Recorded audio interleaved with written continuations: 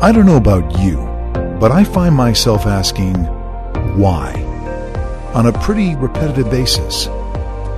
Why? Let's take a moment to think about that in this podcast of My Inner Torch.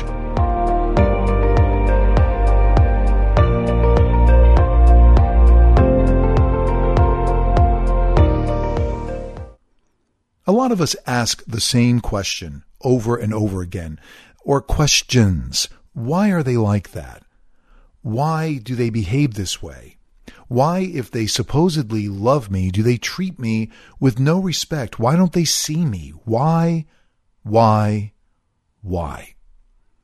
maybe you need to take a step back and you need to look at yourself and ask yourself why you can continue to deal with this relationship in this capacity when you're not really getting what you need. I'm a big fan of Maria Consiglio. I've read a lot of her writings on these 140 or so podcasts. And I'm going to read another one right now. And again, she mainly writes about narcissists, but I find in my experience that borderlines, narcissists, and other personality disorders in the cluster B genre are pretty much the same. They overlap. The symptoms are kind of the same. They're personality disorders and they're clustered together in cluster B because, well, they're kind of similar. So when I say a narcissist, you can probably derive some understanding that it may pertain to your relationship with your suspected borderline. And I do put suspected in air quotes, because a lot of us are very trigger happy to go around saying, oh, my wife is a narc, my husband's a borderline, whatever. Without a formal diagnosis, we are all taking shots in the dark. So what I want you to remember is that whether they're a borderline or a narc or a psychopath or histrionic or antisocial or whatever other personality disorder you can throw in the mix there, if they are abusing you emotionally, physically, financially, then it boils down to one thing: abuse. And it doesn't matter that we give them a moniker. And I keep preaching this in a lot of my podcasts because a lot of people get hung up with titles, with conditions, with diagnosis. So if your cluster B is diagnosed by a professional, then yeah, you can go ahead and say, yeah, they're a narcissist. But until that point, you are just suspecting because they may meet some of the criteria. They may be on the spectrum. So back to Maria Consiglio, in which she writes, "The covert narcissist exposed. I strongly suspect that my wife of almost 21 years is a covert narcissist.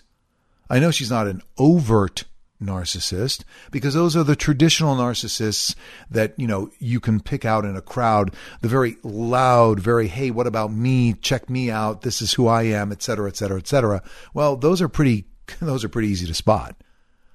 But the covert narcissist, well, that's a completely different kettle of fish. And that's what makes them so toxic. And that's what makes them so dangerous in a relationship. But let's get back to Maria.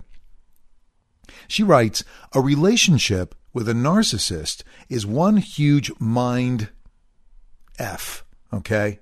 Don't want to bring this podcast down with expletives, but I think you can imagine what that word is. Is that person good or bad? Here come the questions, the whys. Is that person really narcissistic or not? Deep down, do they love me or not? Is that person being real or not? Is that person lying to me, or am I just paranoid? Am I the crazy one, or is he or she?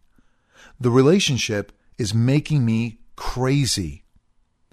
That is exactly how you feel with a narcissist. You feel lost, out of control, confused all the time, and this would pertain to a borderline as well. And you feel like you're losing your mind. The gaslighting in these relationships should be classified as illegal. They severely mess with your state of mind and overwhelm well-being. Thank you, Maria Consiglio, for summing up a relationship with a cluster B. This is what you're going to get, folks. It's not going to be normal.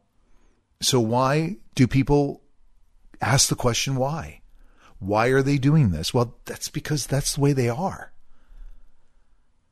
Why are they hurting me? Well, you know what? If they're not hurting you, they're going to be hurting somebody else. it's very difficult to accept that these people can be the demons that they are. And I will classify them as demons because some of them are worse than others, but that they can just go through life destroying people's lives with reckless abandon. Now, a lot of borderlines out there will take me to task saying that I'm not being sensitive. Well, you know what? Neither are you, Mr. or Mrs. Borderline. I get it. You've got a personality disorder, but then why do you seek people out? Why do you take advantage of people's good natures? Same thing with a narc. With a narc, it's more of finding a victim, finding a supply. With the borderline, I think they're trying to redefine themselves. They're trying to find identity. And in doing so, it's almost like you might hear about these insects that sort of penetrate into the shell of another insect, like zombie insects, and then or some wasp lays an egg in a caterpillar, and then that egg is basically using the caterpillar as a host, and then it sort of it hatches, and all that's left of the caterpillar is a shell. Now that might be a very gross, interpretation of what a relationship with a cluster B is like, but it is very similar because I would consider that these people are parasitic in nature and they use you up. The difference being the borderline may kind of hang around. The narcissist, once they've used you up as a supply and you have no value to them, they will move on to another relationship. And then we stand around going, why? The title of this podcast, why? Well, I think the answer is very clear. They don't care. They don't care why. They just do. And what they do is not for you. Another podcast. If you haven't had an opportunity to listen to that one, very popular because it makes sense. What they're doing in the relationship is not for you. Think about it. If you've ever had a reciprocal relationship, which unfortunately I have to think back and I can't put my finger on one that I've had, the reason for which is because I seek people like my wife out. That's my problem. There's that mutual attraction. There's the narcissist borderline looking for empaths. And then the empaths are looking for narcissists and borderlines. Because subconsciously we are. I've talked about this in a previous podcast. I was drawn to women that I thought I could fix.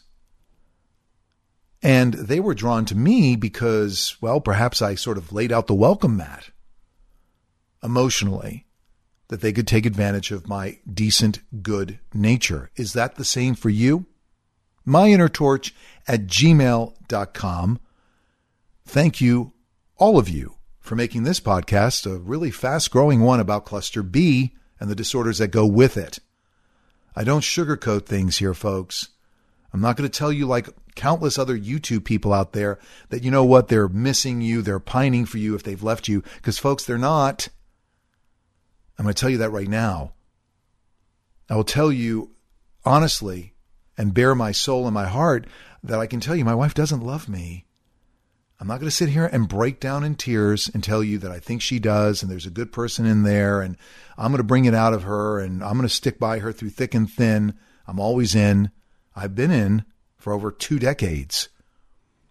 And I can safely tell you that my wife says, well, gosh, I'm tough love. Well, no. Let's take out the love out of it. You're tough. I wouldn't say that you provide tough love because I don't believe that she has the capacity to sincerely love. Does she love her children? Yes, I believe she probably does. But is that kind of a love that would extend over to a relationship between a man and a woman or whatever? No, it won't. Please do me a favor, help spread the word, get the algorithms going on overdrive. Please leave a review on whichever platform you happen to be listening to My Inner Torch on. It really does help spread the word, and it makes this podcast more accessible to others out there who might find inspiration and solace in my words. And thank you to all my loyal listeners who have been through it with me for over 2.5 years now in my journey to provide you with insight and information in how to deal with a cluster B. Because all I can do is give you a sort of an overview of my relationship, and perhaps you can find ways to deal or ways to understand and ways to come out of the fog. That's what I'm looking to do. I'm looking to bring you out of the fog.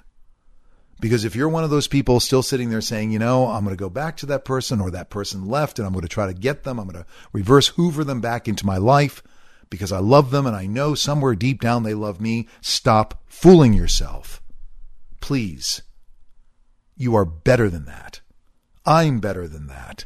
At least I'm not sitting here telling you and crying on this microphone about how much I love my wife, and I know somewhere down the road she's going to be the person that I met over 22 years ago, because that's not going to happen. That person never existed. Who I have now is the person that did exist, that was covered up by a mask.